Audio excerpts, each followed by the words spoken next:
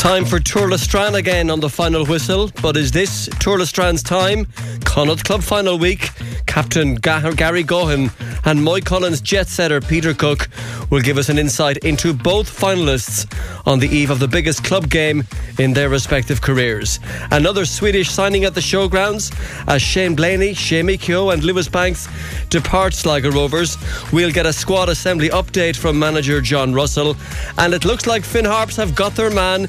Dave Rogers appears to be Ballybuffet bound to become their new gaffer.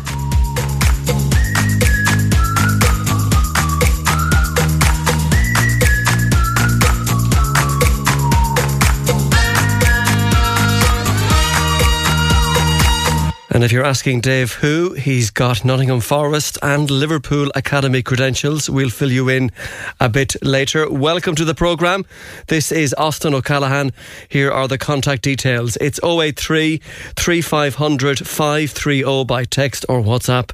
The email address, sport@oceanfm.ie.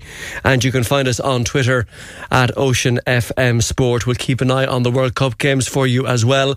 It remains Costa Rica 0, Germany 1. And it remains Spain 1, Japan 0 as things stand. Spain and Germany heading for the knockout stages. Also coming up, Sligo Rovers' Aoife Brennan on her Goal of the Season award for 2022 in the SSE Airtricity Women's National League. And if we've time, we'll blow out a few candles with Brian McAniff as he celebrates a landmark birthday today. But first, as they raise aloft the OB Hunt Cup. Here's Liam Gohan. Could this be the lead score? In and over the bar. Liam Gohan. Tourlestrane lead. Another massive day for our club. Absolutely buzzing. This is why we do it. He plays a superb pass over the top to Kenny Gaffney, and it's through to Carl Henry. Is there a goal chance? Goal for Tourlestrane. Con, that's a superb team goal. The handling leading into that. What a goal. Brilliant mix of foot passing, the foot pass inside, the hand pass back by Gavigan. You have to dream.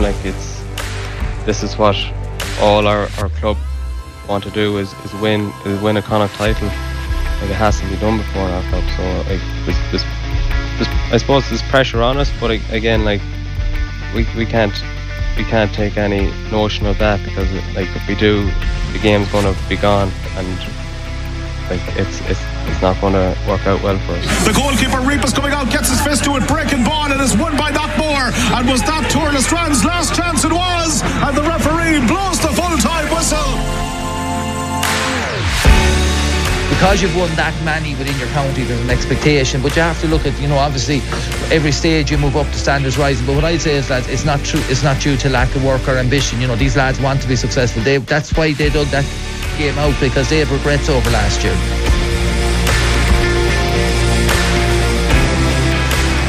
Yeah, the voice of Tourlestrane manager this year, Fergal O'Donnell. 40 years after their last appearance in a Connacht Club final, and 14 years after a Sligo club's last appeared in one, this Sunday's Connacht Club senior decider in Salthill will have some Sligo style in it.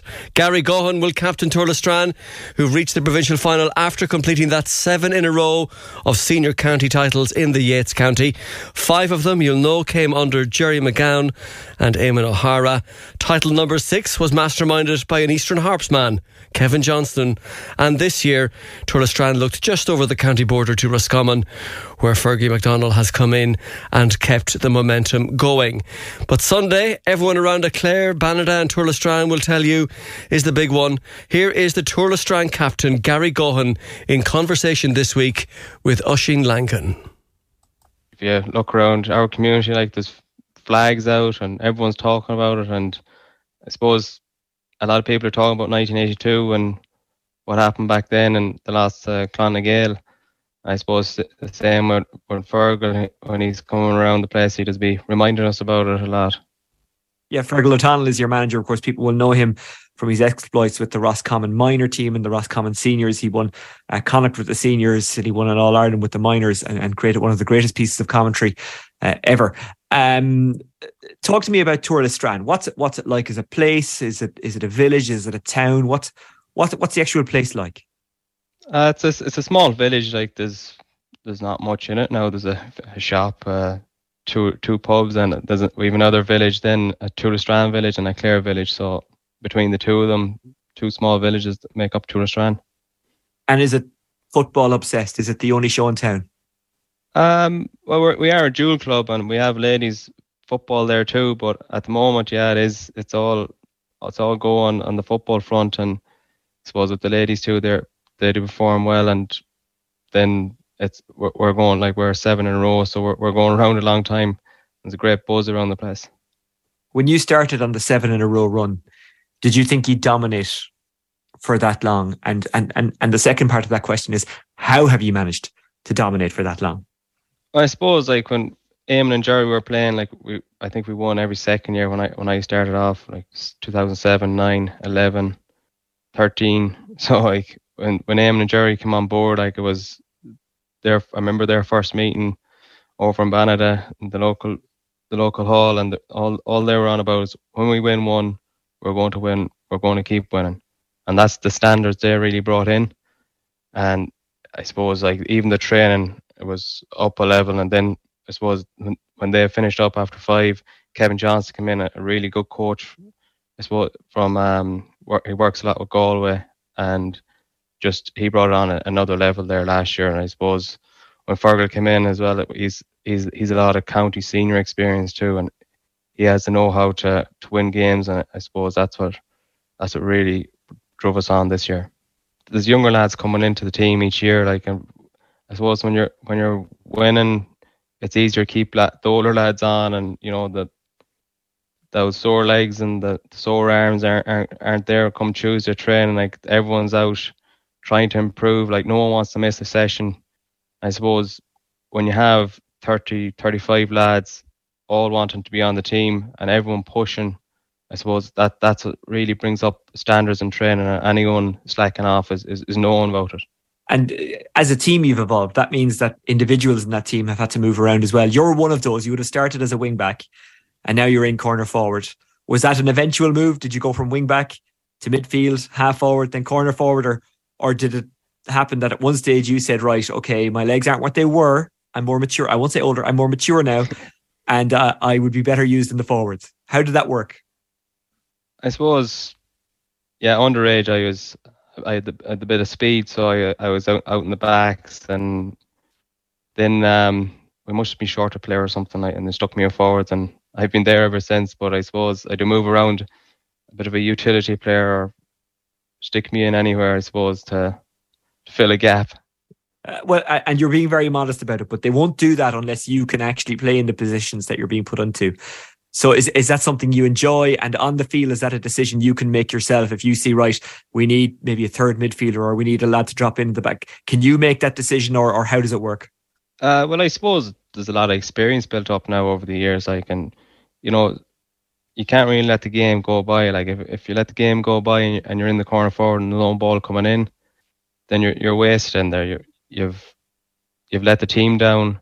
I suppose you let the management down as well, because if they expect you to be in corner forward and the ball is coming in, they'll want you on the ball and to make things happen. What has Fergal O'Donnell brought to this team?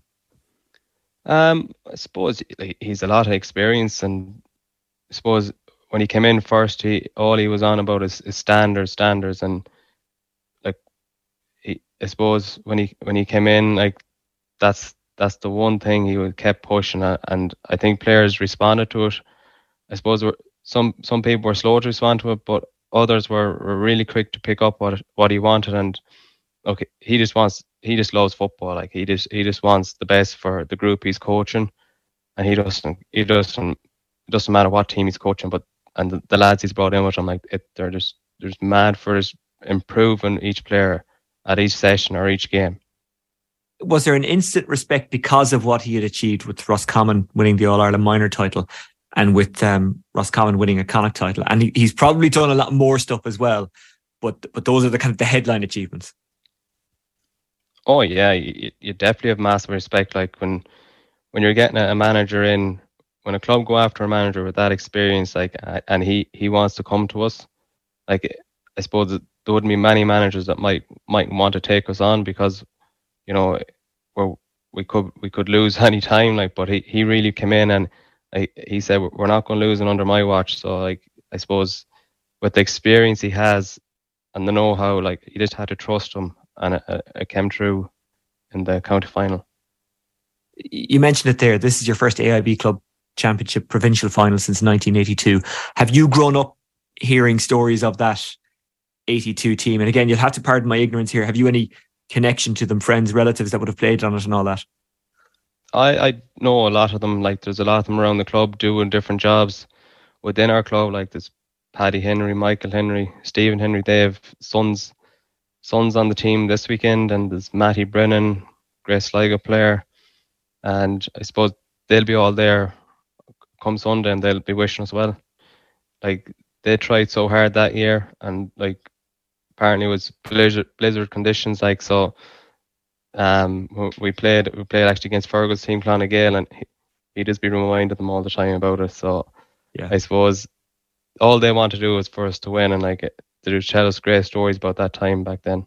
Yeah, and that was a great Clonagale team, so there's no shame in losing to them. And of course, they had their own issues. Unfortunately, they weren't quite able to get over the line in the All-Ireland final, but what a team they were. Pearse Stadium is the venue. A 12:45 start against Moycullen. What do you know about them, or do you nearly kind of ignore the opposition, if that makes any sense whatsoever? Do you just concentrate on yourselves? Well, yeah, we have to concentrate on ourselves, but you also have to know what they're going to bring to the table, and look, they've a lot of very good players. We've seen plenty of their games now, so we bring our game to the table, and then hopefully they'll have to look after us. But at the end of the day, like, they are top quality players, but hopefully the occasion doesn't get to us and we can push on. Have you allowed yourself to dream and imagine what it would be like to win an AIB Connacht Club Senior Football Championship title? Oh yeah, you have to dream. Like, this is what all our club want to do is win a Connacht title. Like, it hasn't been done before in our club. So like, this I suppose there's pressure on us, but again, like, we can't take any notion of that, because like, if we do, the game's going to be gone, and like, it's not going to work out well for us. And you know yourself, because Moycullen won in Galway and they beat Westport along the way, and they had a good win against Strokestown as well, who pushed them all the way. They will probably be seen as favourites. Now, that's not them saying that, that's me saying that about them, just to be clear. Are you seeing yourselves as underdogs? Are you kind of trying to play that card, or what way does it work? Or does a 7-time in a row county championship team have any justification to call themselves underdogs in any match? How is it working? I suppose, look, it's if you look at it, Sligo against Galway, where Sligo's definitely always going to be underdogs going into the game. It doesn't matter what it is. But look, we've plenty of experience, like, but if we have to use it on the day, like, we know Moycullen, like, have come through a tough Galway championship. They've come through Westport and Strokestown, and I suppose they're just probably looking forward to it just as much as us, because both of us are looking for our first Connacht title. Are you trying to keep the preparation the same, or is it different because it's such a big game? You have to try and keep it the same. Like, you have your own rituals, I suppose, and you have to try and keep it the same and treat it as just another game. I know there's the big prize at the end of it, but it's all about trying to calm yourself down, and I suppose then once the game comes, then you're ready to go. What are your rituals? I have scrambled egg and beans. I have to have that before the game. That's about the height of it. Like, it doesn't really get much better than that. It's not the oddest ritual I've ever heard of. That's your pre-match meal. That's it. Yeah. Okay. It works and it doesn't work. Like, it's just, you have to eat it or something will happen. Yeah. And would it be the full tin of beans and how many eggs? I'm curious. I just manage a 2 now, and I'd have half a tin of beans. Half a tin. The brothers would have the other bit. and that's it. Family. Yeah, and it is a family affair, these games. It's not just you obviously involved in the team, but how important is that? How good is that? Oh, it's great. Like I suppose I have two brothers on the team, and there's other lads with brothers on the team. Like it's just cousins. There's every sort of thing going on. Like that's what you get with club football. You don't get that with anyone else county. For a club, like it's all about your friends you grew up with. Like that's what you do for. I suppose me and the brothers, we try and have the same meal together. I suppose Liam has moved out to another house now, so he'd just be looked after by the other players. But anyway, I suppose then look, everyone has their own thing to do, and then like when together, lose together, we always stick together. Like it's same thing when we go out, we always stick together. And how important is that, knowing that regardless of results, and it sounds like this is applied equally to life as it is football, that your family and your club are there for you?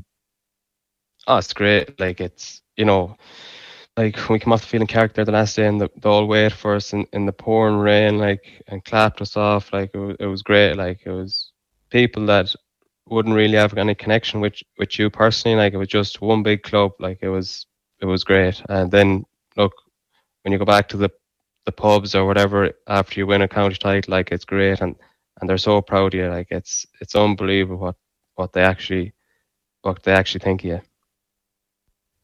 Thurles Strand captain Gary Gohan in conversation with Oisín Langan ahead of Sunday's final. And a reminder that the match will be live and full here on Ocean FM this Sunday. Earlier throw-in time 12:45. We'll be on the air from midday with commentary from Ray Lannon and former Thurles Strand and Sligo footballer David Durkin.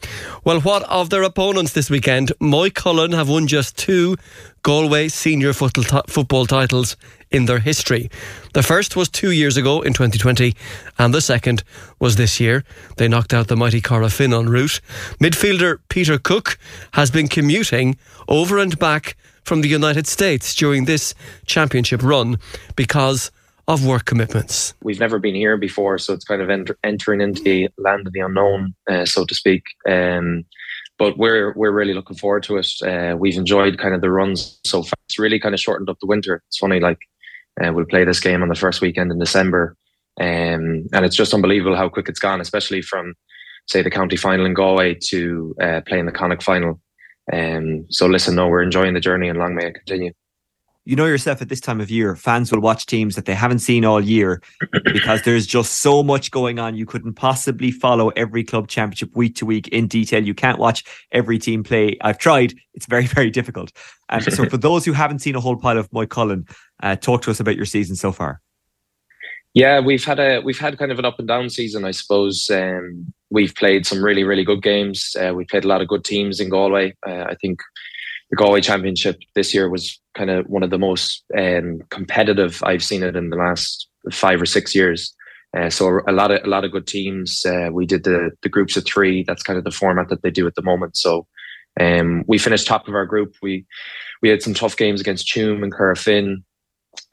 We then came through a tough quarter-final against Claregalway. We played Mount Bellew in a semi-final, who were reigning champions. Had a great win against them, and then just kind of fell over the line in the county final against Salthill, which was more relief than enjoyment, I suppose to say.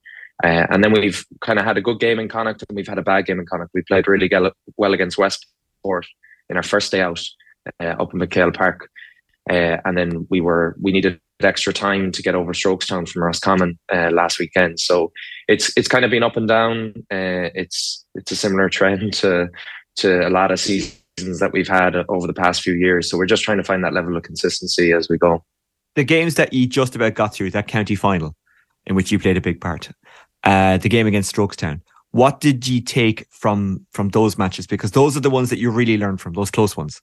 It's probably that understanding that we can, if we're not at it, we can be beaten by anyone if we're not tuned in, and if we're just not at the pitch of the game, especially early on. I think there's kind of a similar trend to those games where we've nearly been beaten. It's kind of a poor start to those games, kind of regrouping at halftime and then going again. But I suppose it does reveal character that we definitely have. I don't think anyone could question us on that. So it's just about as I said, kind of finding that level of consistency.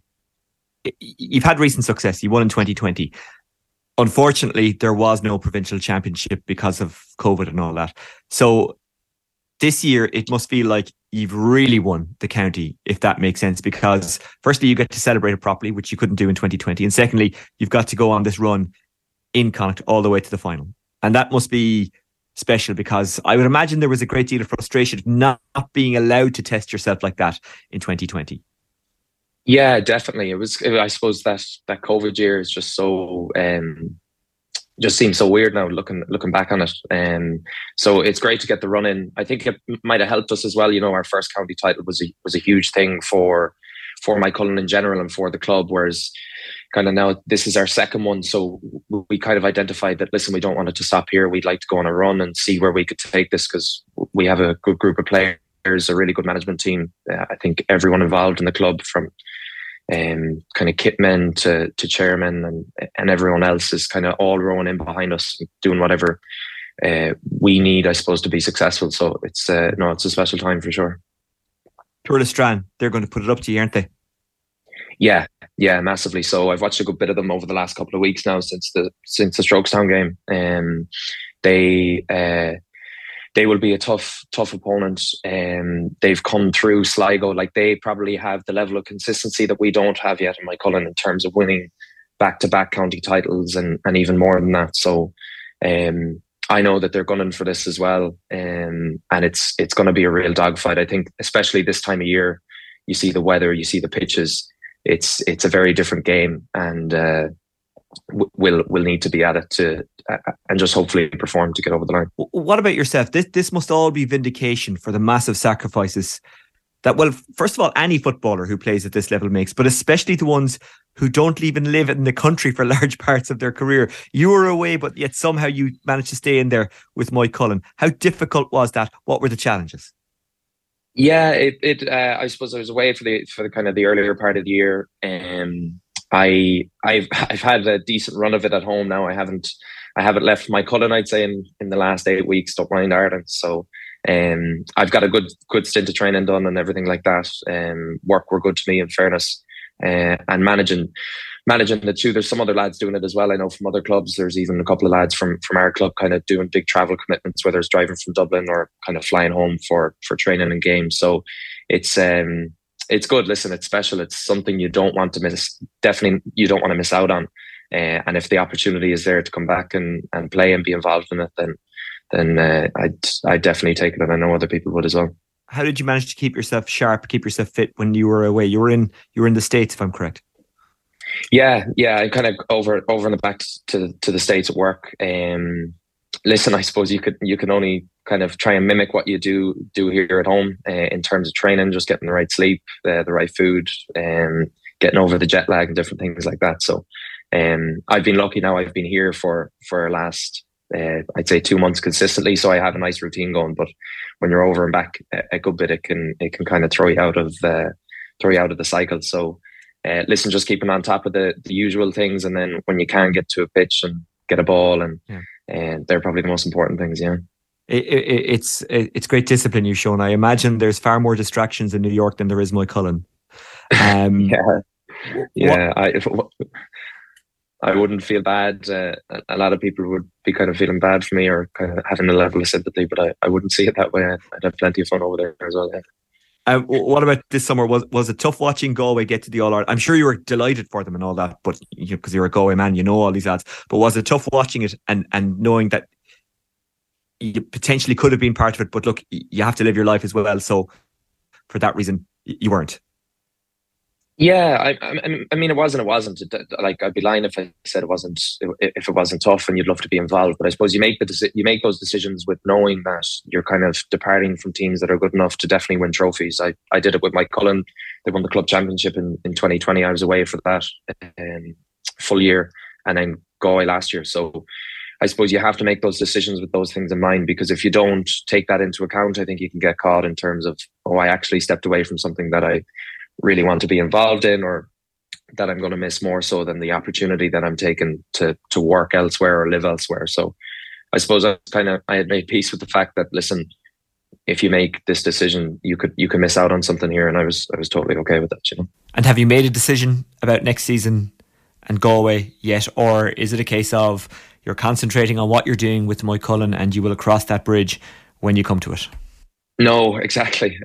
I'm in pajamas and a polo shirt at the moment, so I don't exactly have a plan for today. Don't mind next year. So I'll definitely have sit down and think about it in time. But really, just enjoying the Moycullen thing and focusing on this game against Tuairle Strand, and hopefully we can get the job done.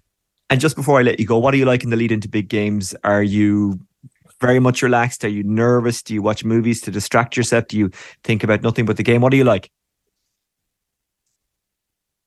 I'm not great. I'd say my family would say I'm somewhat of a tyrant. I definitely the 48 hours before a game, I wouldn't be overly engaging in conversation with family or anything like that. So, it's funny leading up. I was talking about this to someone the last day leading up to the county final. It was more the relief of winning than the enjoyment to winning, or the relief of not losing. So you try and convince yourself that, listen, it's just a game and it's club football and different bits and pieces like that. But it's a waste of time. I'm always heavily wound up. So I know Friday, Saturday, I won't be the best of conversation.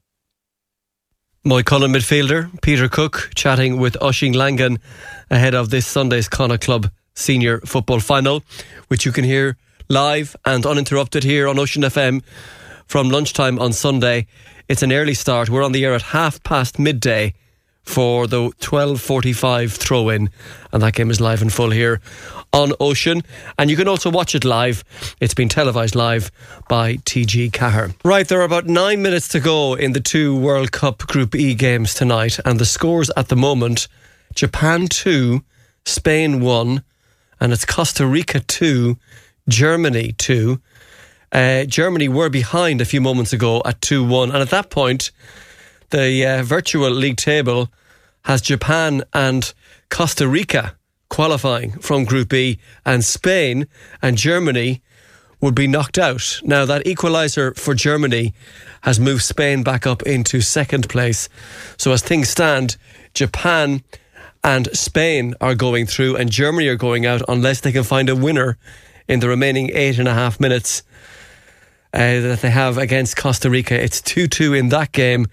And the other group match, Japan, who were behind, lead Spain 2-1. So Spain are going through so long as Germany don't lose. If Germany fall behind again, then Spain would miss out as well, incredibly. But we'll keep you posted on that with 7 minutes or thereabouts of normal time remaining, plus the lengthy stoppage time, no doubt, at both venues as well. Finn Harps are set to announce Dave Rodgers as the club's new manager tomorrow. He will be joining from Nottingham Forest Football Club, where he has worked with the academy there and has managed Forest's under-21 side. He previously worked as manager of the International Academy at Liverpool Football Club, but all the indications are that Harps will announce Dave Rodgers as the club's new manager.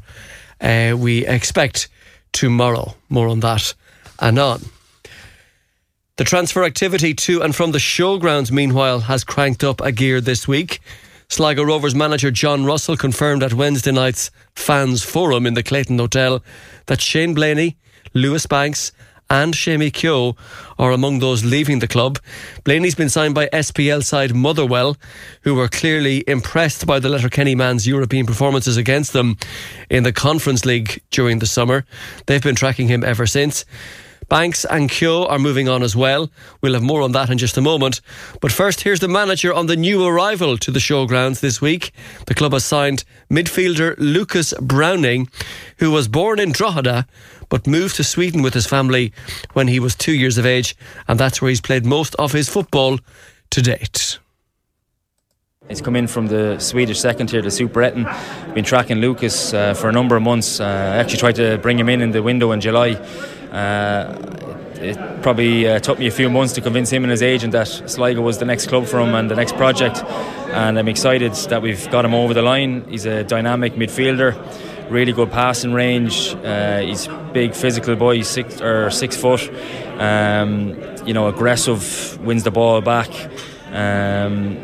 He's ambitious. He's a really good age. He's 23, going on 24, and he sees Sligo as a really good opportunity to play in a top league in Europe and try and bring success to the club.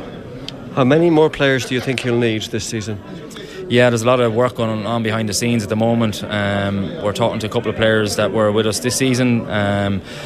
Good few players have left, as obviously the fans have seen. Some have gone to their clubs on multi-year deals. The wages are going up across the league, so it's getting harder and harder to compete with the bigger clubs. So we have to be creative and look outside the league. And I've done my homework on a lot of these players, and I'm in touch with players. And you're trying to sell the project in Sligo and what we're trying to do and develop young players. And we sold a lot in the last year.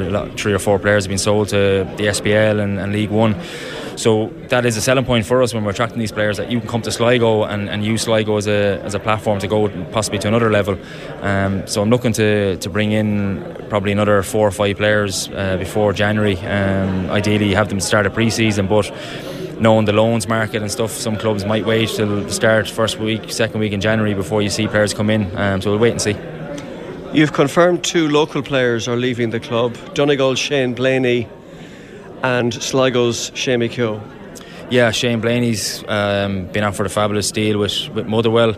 I suppose the European trip was a bit of a blessing and a curse. It was a spotlight for all the players, and he did really well during that campaign. And I would have loved to have kept Shane. He's a real leader in our group and a great guy, and I think he really enjoyed his time at Sligo. And as I said, we've given him that platform, and he's produced the goods, and we wish him all the best. Like the same with Ed, John, Mann, Johnny Kenny.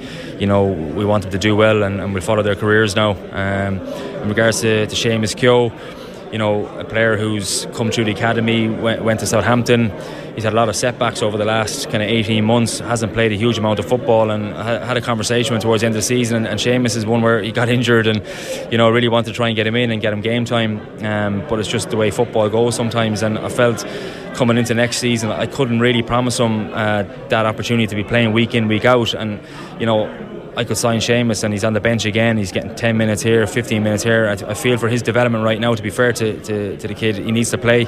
And I feel if he goes and plays 20, 30 games with another team next season and gets his confidence back and gets the headlines, that we can look at it again and revisit it, and hopefully we might see him back at the showgrounds another time.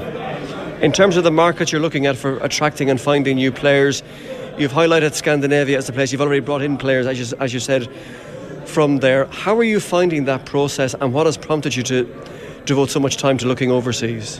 Yeah, I've probably spent the last number of years building up a database and a network, and targeting the Scandinavian region and the Baltic region, because I feel the players, it's English speaking, their mentality is very good. The level and the leagues that they're playing in are either equal or superior to our level. And again, you're looking at wages. There's no point tracking players, and you get down to hours of watching them, talking to the player, talking to the agent, doing Zoom presentations, and then they turn around and they want $3,000 a week. So you need to know the level of the wage in the leagues that you're tracking and monitoring. And for me, the days of agents sending you clips, it still goes on, but send you the best bits, 5 minutes, and if that looks like Messi, but ultimately he comes in and he's not. So you have to be clever and watch their games. You need to speak to people around their character, and I'd be big on that. I want good people coming into the building that are going to drive standards, that are ambitious, and they want to try and take the club to another level.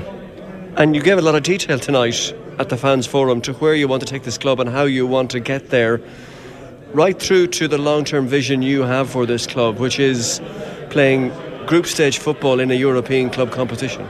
Yeah, I'm very ambitious, and I think you have to dream big, and you have to have a purpose, and you wake up every morning of why you're doing what you're doing. And for me, that's got to be the goal. We look at the Irish clubs. Shamrock Rovers this year, they got to the group stages of the Europa Conference League. Dundalk have got to 2 group stages in the Europa League. So Irish clubs now are starting to believe and that they can achieve those kind of things. And we had the taste of it during the summer. We got to the 3rd qualifying round. We created history. We won 4 games out of 6 in Europe. The buzz around the place, the stadium full. That's what you want, and you want to strive towards that, and you have to be working towards that. And that's what I want for this team, for the players, for the club, the staff. I want us to try and work and work towards that. Can we achieve it? It'll take time, but you have to dream big. One final manager's question. When you see Stephen Bradley with his war chest at Tallaght Stadium, Rory Higgins with his war chest at the Brandywell, how can Sligo Rovers and John Russell possibly keep up with that? Yeah, that's the challenge, and I do love a challenge, and I don't want to just sit here and be thinking, yeah, look, we can't compete and just give up. You know, I believe if you've got a vision and you've got a strategy and a clear game model and how you want the team to play in the 4 moments, and you train at an intensity that the players know and believe in, and they're coordinated, and you have that togetherness. You see it across the world. You know, there's been upsets in major tournaments, in leagues. You know, who would have thought Leicester would win a Premier League title with all the players they had? But it can be done. And I feel with the staff that we've assembled, the players that I'm trying to bring to the club, it's going to take time, there's no doubt about it. But you see, when teams and managers are given time, you mentioned Stephen Bradley, you know, they probably wanted him out of the club after 2 years, and they stuck with him because he had a plan. They had a plan as a club, and 6 years later they're in the group stages. So even if you look across the water, Arteta at Arsenal, you know, he's into his 3rd year now, I think, and he's flying high in the top of the league, where first year or two it was a bit ropey, but he needed to get players in and implement his style of play. So I feel that I've got the knowledge and the skill set to take this club to another level, and time will tell. Sligo Rovers men's manager John Russell speaking at the Rovers Fans Forum in the Clayton Hotel on Wednesday night, and more signings expected and more discussions with existing squad members to check whether they're staying or going to come as well. Well, it was a special 7 days for Sligo Rovers women's striker Aoife Brennan. She collected the Goal of the Season award at the SSE Airtricity Women's National League Awards last weekend for her free kick against Treaty United in the league at the Showgrounds back in April. Well, I had actually been notified before the award that I had won it, but it was a surprise that I was even nominated for the award. So I was away in Dubai when all it happened. I only came home last Thursday. So it was a voting on Twitter. So there was 8 of us up, but it was a surprise I won it. Yeah, when I got the email to say I had won it, I was definitely shocked. Well, Sligo Rovers fans certainly remember the goal from the Treaty United game last April. It was a pretty special moment, but it must be nice to get an accolade like this. Yeah, it was very special to win it. Like the goals, I scored 2 of them in the same day, and the second one that got nominated, it was a surprise to score 2 free kicks on the one day. So it was nice to get nominated for goal of the season, and then to win it was just cherry on top, I suppose. Yeah, sure. You have Women's National League experience from before with Castlebar, Celtic and Galway. When you were playing with those clubs, were free kicks your thing then? No, definitely not. I don't know if I've ever taken a free kick in the national. No, I don't think I took one for Galway. I'm definitely not with Celtic. So yeah, well, the day against Treaty, we actually got a few free kicks, and anyone on the team could take one. I know Emma Doherty took one. She got close.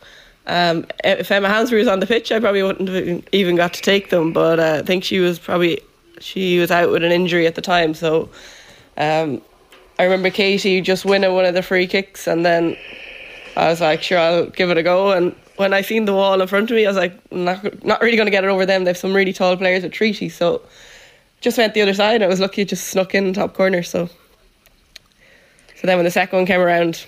Well, I was just going to say, how do you decide at the Rovers training session who'll take the free kicks? Is that Steve Feeney's call, or do you agree amongst yourselves?